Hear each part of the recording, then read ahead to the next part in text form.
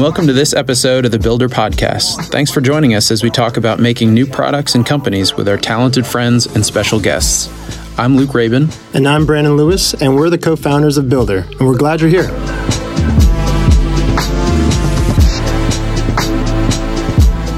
All right, so we are here with Mr. Andy Sitison. What's up, Andy? Not much, guys. So Andy has some unique experience around selling things that people just don't seem to understand. Selling the new thing, selling cutting edge things, and so we'd love to pick your brain about that. Yeah, I think we're going to need a couple more hours with this three of us on this topic. You know, I have sold things that weren't hard to sell, but I've also I enjoy the stuff that is a little more difficult to sell because, in my case, and I think a lot of cases, it means you're just a little bit over the edge. You know, you're a little ahead of everybody else, and that's exciting. Yeah. So before we really dig into that stuff, tell us a little bit more about. You know, why are we talking about this now? What's keeping you busy? What's going on with Share More Stories? Yeah, I'm working with a few different startups, and this is a pretty prevalent question. And whether you're in Startup Virginia in 1717 downtown, or at Share More Stories, where I spend my day job or most of my time, I'm the CTO there, so I'm constantly trying to figure out the technology side of that equation. And we have a very interesting product. We're using machine learning and human study to kind of blend together and help brands better understand the people they work with. And this came together because my partners were kind of in the brand CPG business, brand consulting, brand management businesses, and I came at it from a technology standpoint. And I just spent the last 5 or 10 years just watching the digital transformation create more data, create more people kind of thinking they were figuring it out when it was very shallow. I like to call it shallow data. You know, it's like walking along a tide pool for 2 miles. There's all sorts of data, but it really doesn't tell you anything about anybody. And I get more and more frustrated. I've watched probably 5 generations of technology come and go. And one thing that frustrates me the most is I feel like the user interfaces were best in like the 90s, and they've been going down since. And part of that's because some of the data-driven activity is actually just abstract, and it doesn't. They're getting comfortable with not a perfect knowledge of the people they're trying to engage, and of course we have constant interruption from every modal or mode in front of us, and so that combination just is frustrating. And so I came at it and said, hey, data matters, but all data doesn't mean you've solved the problem. We really need to put humans in front of that. And my peers were in the same boat. So what we've done is come together and built a set of products that help brands engage people to get a fuller understanding of what people care about, get more authentic. And that's a new thing. That's a new product. That's a new offering and a new concept to some degree. So did I hear you right when you kind of mentioned like this shallow data kind of making it a little bit more difficult for you and companies to be in touch with the people that are actually going to be using these products? Is that kind of? I think so. I think it's like addiction. You think you're getting something, and you kind of get over focused on it. Like, oh, I'm getting all this information about these people. I can track people. I remember when shopping malls started tracking your phone when you're walking through without you knowing it, and it's exciting, and you think you're learning something.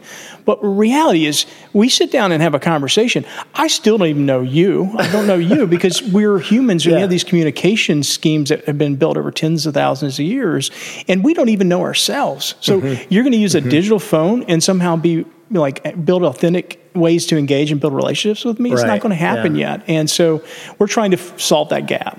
Gotcha. Yeah. So what was the first sales conversation for something like that? Something so abstract and intangible.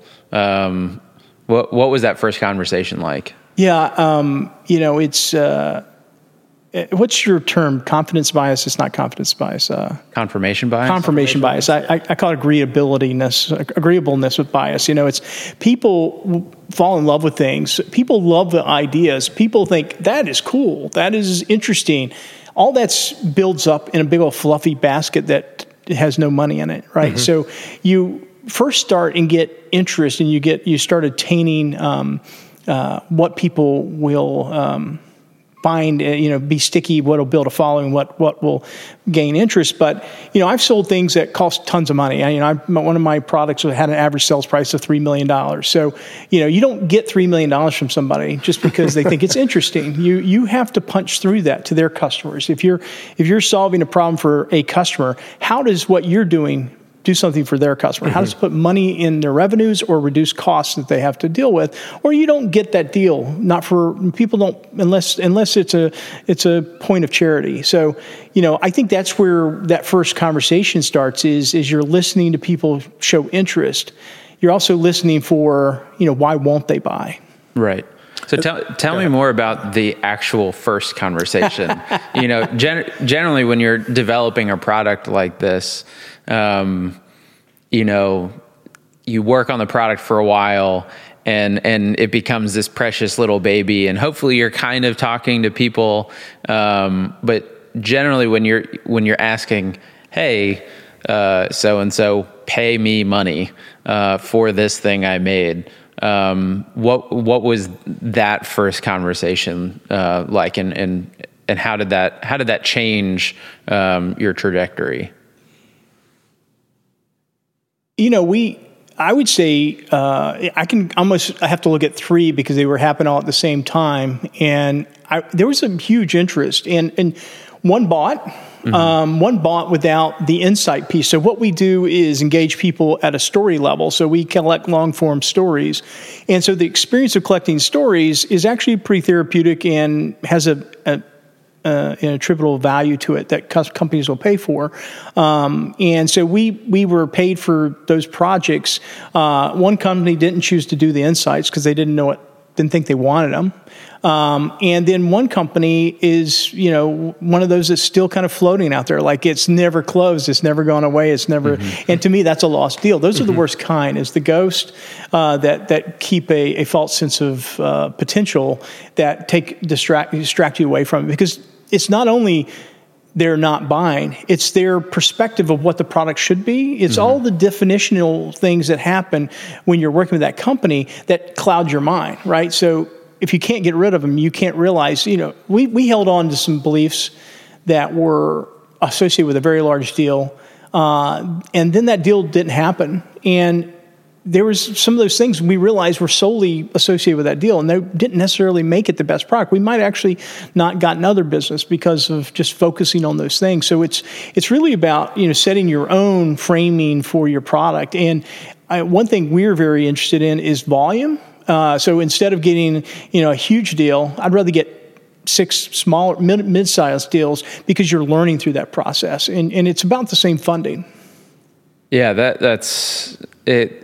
That's super tough because, that iterative process. I mean, that's awesome that you're shooting small. Like, in earlier startups for us, we kept finding, you want the whales, you want the giants. But early on, if you're going after that, it goes so slowly that you can't really learn much. You get tossed from one meeting to the next meeting. Those people don't talk, and then passed along. And then 18 months later, maybe you didn't sell it. It's a lot of soft yeses, like you were talking about, the kind of dead man walking, sale that will never end, that it will never come to a no, and will just take up more and more of your time. But those little sales, those are, even though they're not cool and they don't get you to that end product of, hey, we're doing it, this is great, we're successful now. You learn so much from those. What would you say is something that is one of those most important things that you've actually learned from? Like, I find that you do learn a lot of soft things, a lot of small things, and they build up, and they add up, and they become a lot of really good experiences. But out of all of those, is there one that kind of stands out as something that actually is has been very helpful. Yeah, I mean, for me, it's even some just more traditional, like what's the decision making process, and that's more like just corporate sales. But usually the best thing is, especially like going back to the selling something that people don't understand, the moment that they explain it back to you or they explain it to someone else who's new in the room, I feel like that's the real golden moment, because that's when you understand how they understand it. Yeah, I love that. I love that feeling when you hear someone else explain who you are, and sometimes better than you do, and you're like, there you go. Hey, done. Wow. You're onto something. You said that better than I did. Yeah. And it's happened. It's happened a few times. So I totally get that. And, you're talking about winning the big deal or losing the big deal. Well, actually winning the big deal can be as damaging because it stains you, right? It changes what your product's going to be. And maybe in a good way, maybe in a bad way, but it won't be your way, potentially. Mm-hmm. And right. So I personally like having more iterations to refine the product than getting the big kahuna. And so we'll take the big kahunas. It helps pay the bills. So what we find is, because we're selling something new and kind of big, it's strategic, it's, we're helping rethink maybe a company's culture or how a brand engages in market. And that's not operational. That's not like, hey, my hotel is not going to have enough people in August. How do I fill that slot, right? This is bigger than that. And so you really need to be at a C-level, CEO, CMO, sometimes HR, top of HR. And as we engage at that level, it's easy. First off, the message connects, but it's easy to get it dropped 1 or even 2 levels off that person. And it's easy to let that happen. It feels okay I'll work with their VP for a little while. Reality is, once you drop off that C and that C doesn't have enough interest to stay on it, there's usually gates that get put up in the process, and you never quite get to what you're solving. So we have to be very conscious of those changes, like those subtle organizational changes in our dynamic relationship with this account. Means a no to us. We have to walk from that kind of stuff because we find ourselves, and we got to decide if we walk from that stuff, right? It's not the perfect account. We have scenarios where you're not going as big as you could just because you're not in the right spot in the organization. And if we're going to solve the problems we're trying to solve, you have to be in those spots. So how do you? So that, I mean, we come across that a lot too, right? And it's one of those things where, with every client that we have and every customer and partner that we work with, we look back and we're like, all right, man, this next time we'll watch out for this. And so for you, what has been some of those things that have helped you to identify this lack of alignment of, okay, something fell through, something's not right, and this is going to go awry? Well, I worked for EMC, I mentioned earlier, a big tech company, and they're known as one of the best sales organizations in the tech world. And I don't think that's even arguably. I think that it was just a great place. And so you learn sales like nobody's business. And so I've watched sales from the masters and learned, like my favorite question when I've run sales groups, and it's not, when you're going to have it done, what's the quarter, have you got all the qualifications done? Those are givens. One of my favorite questions is, why are they not going to buy? And because if you really answer that question thoughtfully, you'll give the reasons why they won't buy. And if you can give me 5 reasons why they won't buy, then they're probably not going to buy. Mm-hmm. Well, what are you doing to solve that not buy? So I'm very quick to turn on this. Why won't these people buy what we think is going to be a natural close deal? And that allows you to find the contingencies. I will tell you, in my past, I've had a C-level give me a very large proposal signed, no one above this person to close that deal. And then that deal never turns into a PO because something happens, that person's gone, the company gets merged, so much happens. And so contingencies are always there. And I don't think in sales you learn how to, you figure out how to get rid of contingencies. What you learn is how to distance yourselves from risk and to propagate your pipeline to match the risk, the natural risk of your pipeline. So that's really what it's about. That's good. Yeah. So with products that people don't understand, like, or they've never seen before, that are really cutting edge. How have you navigated the kind of leaders, laggers sort of dynamic? Because, people that like to just look around at what other companies are doing, they'll never be a good customer for something like that. So how do you kind of sort through who are the people that are really going to gravitate towards something that isn't already everywhere? It's a great point, and there's a few theories out there on the idea of early adopters and mainstream, and you can track those cycles, and we're definitely in that kind of area where we're in early adopters for at least this year and probably next year. So you just have to be able to evaluate you have to understand that persona of that person. And I liked, Luke, I've seen your work on using the market demand curve as kind of a product, framing or positioning or tuning. I think it's a great perspective. It's almost like an upside down normal curve. Where's your masses? Where's your early adopters? And what is the tuned little pieces of features and functionality that will actually naturally cross those buy barriers? Yeah. So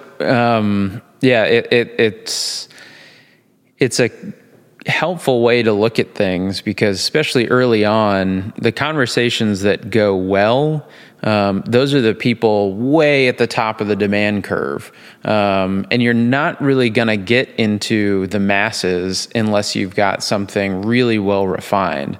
And so you're kind of only playing at that top place, and hoping that if you really jump into productizing something and taking it more mass market or selling it much further than like the first few customers, it is kind of a precarious jump down from the people who are both the leaders and also the ones that are experiencing the problems that you're solving far more painfully than other people that you might talk to. But there can be that much larger mass market just a little bit further if you can make the user experience much more tolerable, or you can get it in front of them much more easily because they're not banging down your door because they're desperate for a solution. But that kind of brings up one other question related to startups, because tech startups are all about tech. And that's the cool part. Working with startups now as both a tech person and a guy who's deep in sales. How do you see those playing together in a healthy way, rather than one dominating the other? Yeah, it's a great question, and it leads to something I think will be interesting for the viewers or listeners to hear about. When I came on, I came on a couple of years after the company had started and met with James, our CEO, James Warren.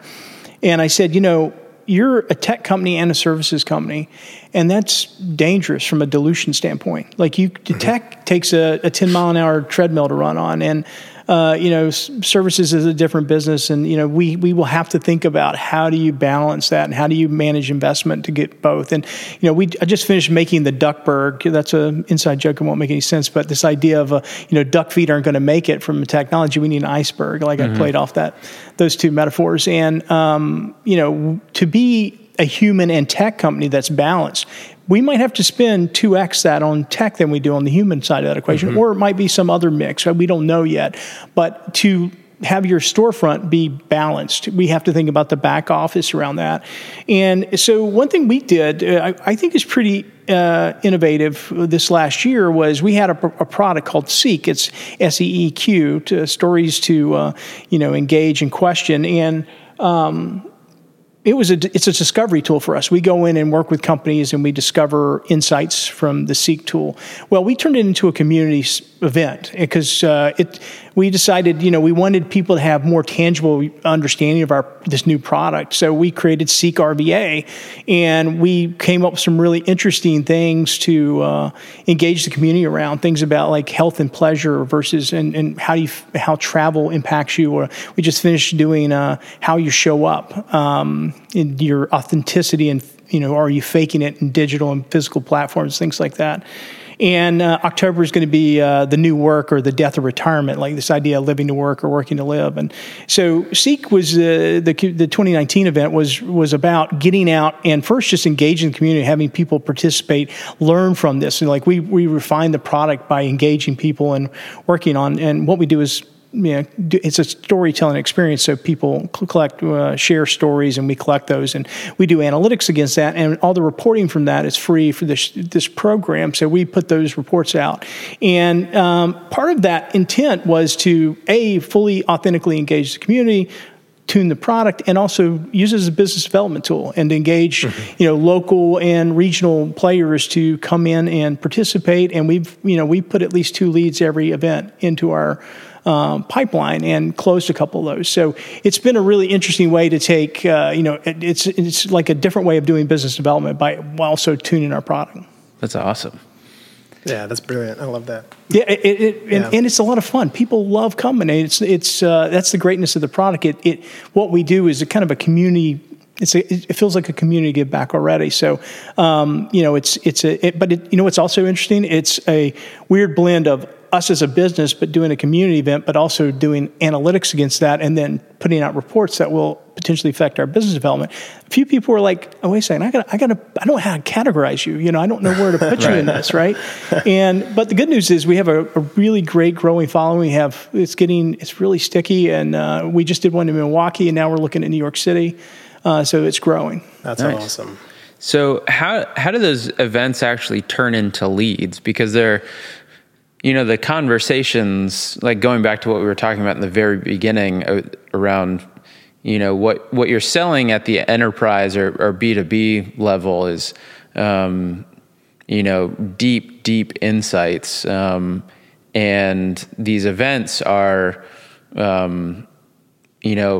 not necessarily, they're about individual insights. So how does that translate? Where do the potential leads kind of perk up in those events? It's human, baby. Just kidding. You're a dad. Just kidding with you.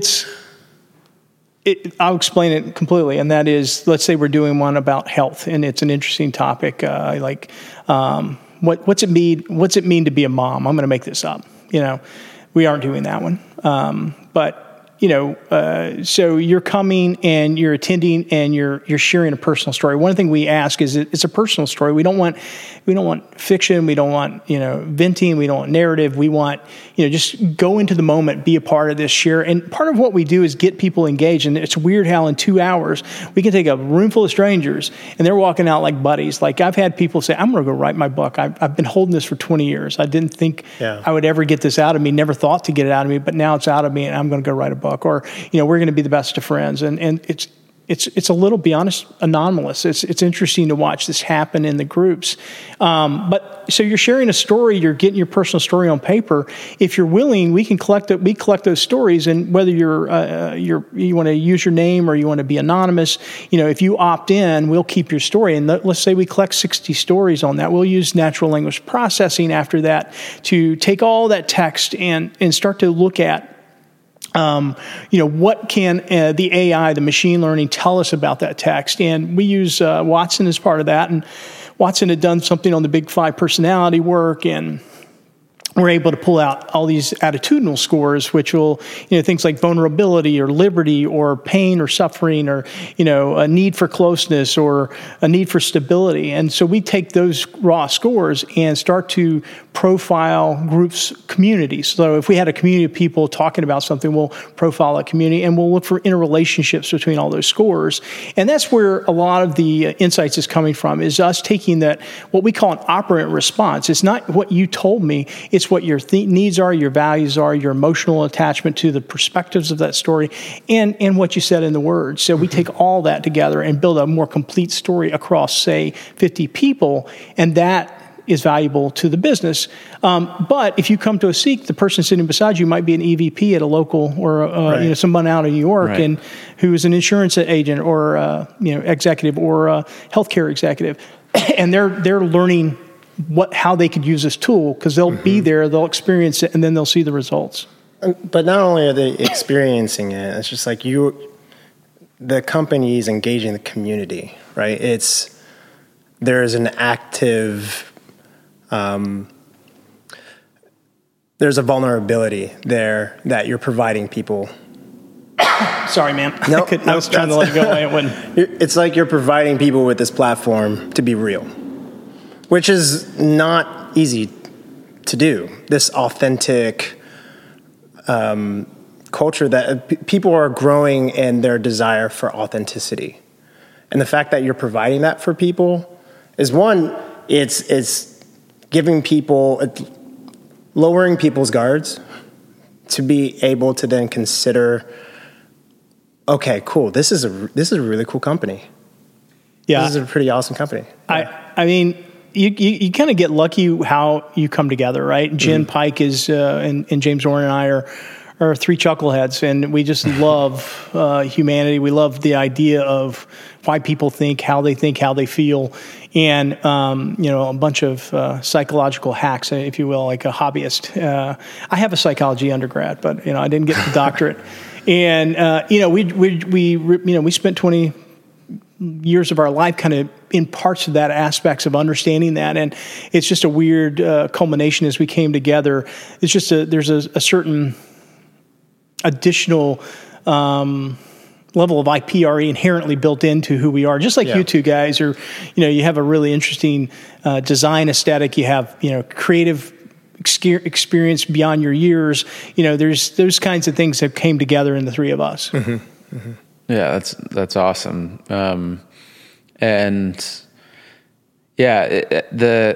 One thing that I've been thinking about a lot, and this is completely off topic, or off topic of what we were originally going to talk about. And we can kind of wrap up with this, but what you're dealing with is very powerful. And you guys, like you were saying, a bunch of chuckleheads, nice guys dealing with very deep and powerful insights. How do you manage that power? Especially in the light of like all the Cambridge Analytica stuff, because it's something that can be used for deep good in terms of how do you reposition brands around supporting the authenticity of their customers. Mm-hmm. But, there's also the flip side. Man, that feels like a segue I should have talked about. I mean, that's perfect. Our mission statement starts with, it's actually our vision statement. Our vision statement starts with, we believe good is profitable. And if it's worth doing, we should do it. And so we have a perspective that if it's worth doing, it's worth funding too. So we can't fund everything, but we want to really chase and be on the edge of driving really amazing good things because humanity needs it. I mean, gosh, no one's caring about us. And I love I am a capitalist. I'm a big capitalist, but also capitalism needs an ethical layer. Mm-hmm. It needs a companion to be ethical. And so what we built into our governing documents is that there's an ethics model for data. We have specific rules. One of the big running things is we use data to understand, not to predict. Mm-hmm. And these are big driven into our every essence of what we're building. So thanks for asking that question. I forget to talk about it, but we're like opt-in environment. As people engage us, you're anonymous unless you tell us you want to be something else. You don't have to talk. You don't have to say a thing. You can sit in the room. You're welcome. Mm-hmm. You opt into everything beyond that. And what we find is you give people the opportunity to engage, they're going to be more engaged. And that's really critical to what we're doing, because if you're not allowing people to be authentic and they don't trust you, and then we just finished a big study on authenticity and trust. If you don't trust you, they're not authentic. And read the report. It's really brilliant. Jen just finished writing it up. And, so this idea, we were very interested in creating the most authentic responses we can give to the brand customers that we're working with. So yeah, we're just burying it in our everything we're doing. That's awesome. I love that. Yeah, that's good to hear. And yeah, there's never there hasn't been a more needed time for that, but both that type of authenticity, but also the opportunity with how to marry that with data. So Andy, thanks for being here, man. Yeah, It's man. great Hey, talking it was a with blast. you. So yeah, looking forward to talking more soon. Absolutely, guys. Thanks. Too hard to fight. Too hard to fight. Welcome to the jungle. Welcome to the... Thanks again for listening to this episode of the Builder Podcast. If you like what you heard, have someone or something you'd like to hear us talk about, or just want to continue the conversation, leave us a comment on iTunes or wherever you get your podcasting fix. And if you have your own product or startup idea and want to know how Builder can help, please check us out on our site, startwithbldr.com, and drop us a line. Until the next one, keep building.